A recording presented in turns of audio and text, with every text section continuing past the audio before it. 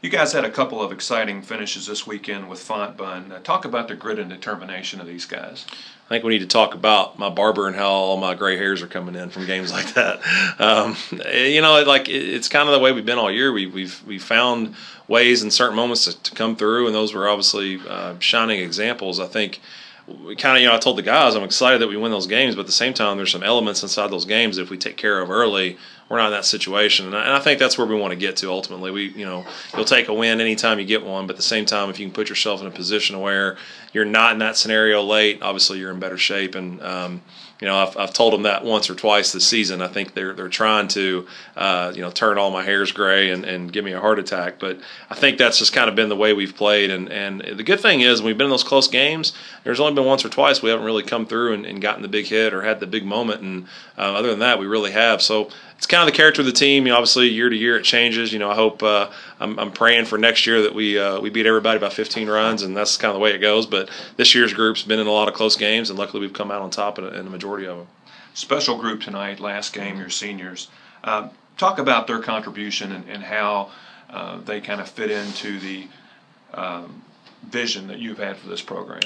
It's pretty apparent with these three. These are three of the most special guys I've coached. I think the first is getting the job 2 years ago, and Derek Ferch being one of the first guys I talked to, and kind of what I expressed to our team every day, and what I expressed to him in that moment was, if you're going to build a championship program, you got to do it around your shortstop. So him and I immediately had to be on the same page, and I made sure that he understood what I was about and what we were going to be about as a team, how we were going to do things, and how important he was going to be to that. And I think him and I are as close as any player I've ever coached, and I truly believe that. And he has an innate ability to read my emotions and read where I'm at, and it works in game, it works in the locker room. It's pretty cool. But obviously, along with him, Kyle Barbee, who's done a lot of great things for us. He's been a great player. He ranks in the top 5 in a lot of categories for his career. But more importantly for us, he's given kind of our team that true example of real confidence, and I mean he just, with less ability, and he hates it when I say that, but with less ability, he's done so much more than a lot of players do with 50% more talent than he has. He's just been a completely great player for us, and obviously very thankful he's here. And Matty West has been, to me, one of the silent examples of how you're supposed to go about your business. He's an academic, obviously superstar, just handles his business in the classroom, is very mature, obviously handles his business out of baseball, but more importantly, when he's on the field, he is just the epitome of what we're looking for in players in terms of toughness, in terms of hustle, his blue-collar work ethic, how he goes about things. And those three guys, man, I'm telling you, that they absolutely have given us, and we'll reference them. I've told all three of them this. We will reference them. I will reference them the rest of my career. And especially in terms of teaching next year's group how to go about their business, they all three bring different elements that can help our guys understand, man, that's how an older guy does it. If you can get that now as a freshman or a sophomore, how much better are you going to be as a junior or senior? So they've been awesome. They've given us obviously a boost towards where we're trying to go with this thing. They're just ultimate Spalding men, and we're obviously very blessed and thankful to have had them in our program. Already finishing up your season this weekend on the road at Westminster, 3 games with those guys, and then 1 with Iowa Wesleyan. Where has the season gone, man? It seems like we just got started. It flies by, man. And you say that every last weekend, but when we're sitting here in February and we're practicing inside, you think the season's ever going to get here.